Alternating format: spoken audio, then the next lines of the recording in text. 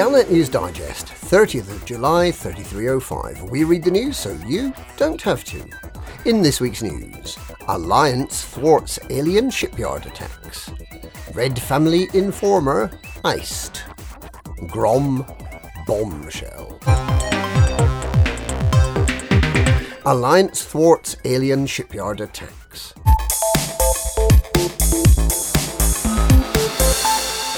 Tharg the Mighty, Prince of Polaris and Emperor of the Col 70 sector, is reported to be highly upset after his surprise offensive in the Witchhead Nebula failed to have the desired effect. Tharg had been intending to shut down all the shipyards in the Witchhead Nebula, something that would have made it almost impossible for humans to get anti-Thargoid ships out to the area of conflict, which is more than 600 light-years from the bubble.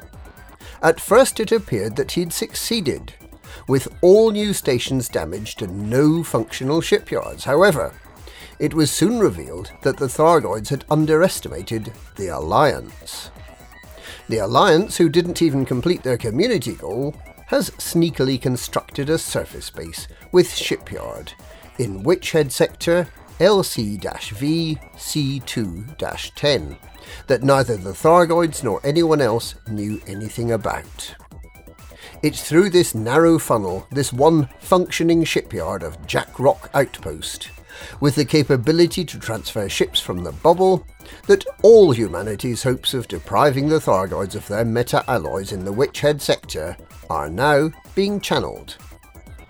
The Alliance's cloaking mechanism that prevented the Thargoids from finding Jack Rock Outpost has also succeeded in shielding it from some commanders' navigation computers.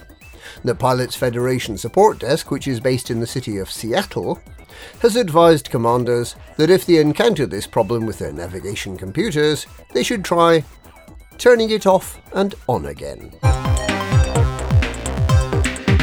Red family informer iced. Jan Sandoval, Red family organised crime boss turned informer, has been murdered while in the custody of the Federal Intelligence Agency.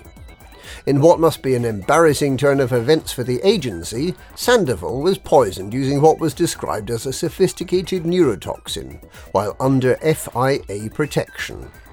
This was the second attempt on her life after she gave evidence about the Red family and the lethal narcotic it had been developing. The first brute force attempt on her life, while she was in FIA headquarters at Olympus Village, was driven back by the agency's security force. The FIA insists that it will continue to work to neutralise the Red family despite the loss of its supergrass. Other recent uses of neurotoxins include the murder of Fazia Silva by disgraced Alliance President Gibson Kincaid, and the Fort Jameson League of Reparation murders by former Alliance Admiral Riri McAllister, who remains unaccounted for. Nerve agents have been used for assassinations for more than 1,000 years.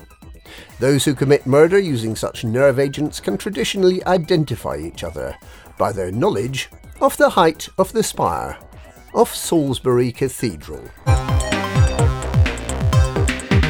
Grom bombshell.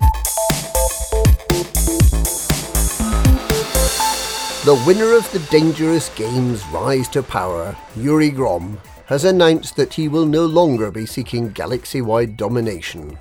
Like Zeminotor Val before him, Grom, who is supported by the influential EG pilots, has decided to spend more time with his family after a successful 3 years as one of the big league powers at the very pinnacle of galactic politics. Accused of exploiting illegal artificial intelligence to further his aims, it is ironically the illegal use by others of AI systems that Grom has given as one of his reasons for retiring.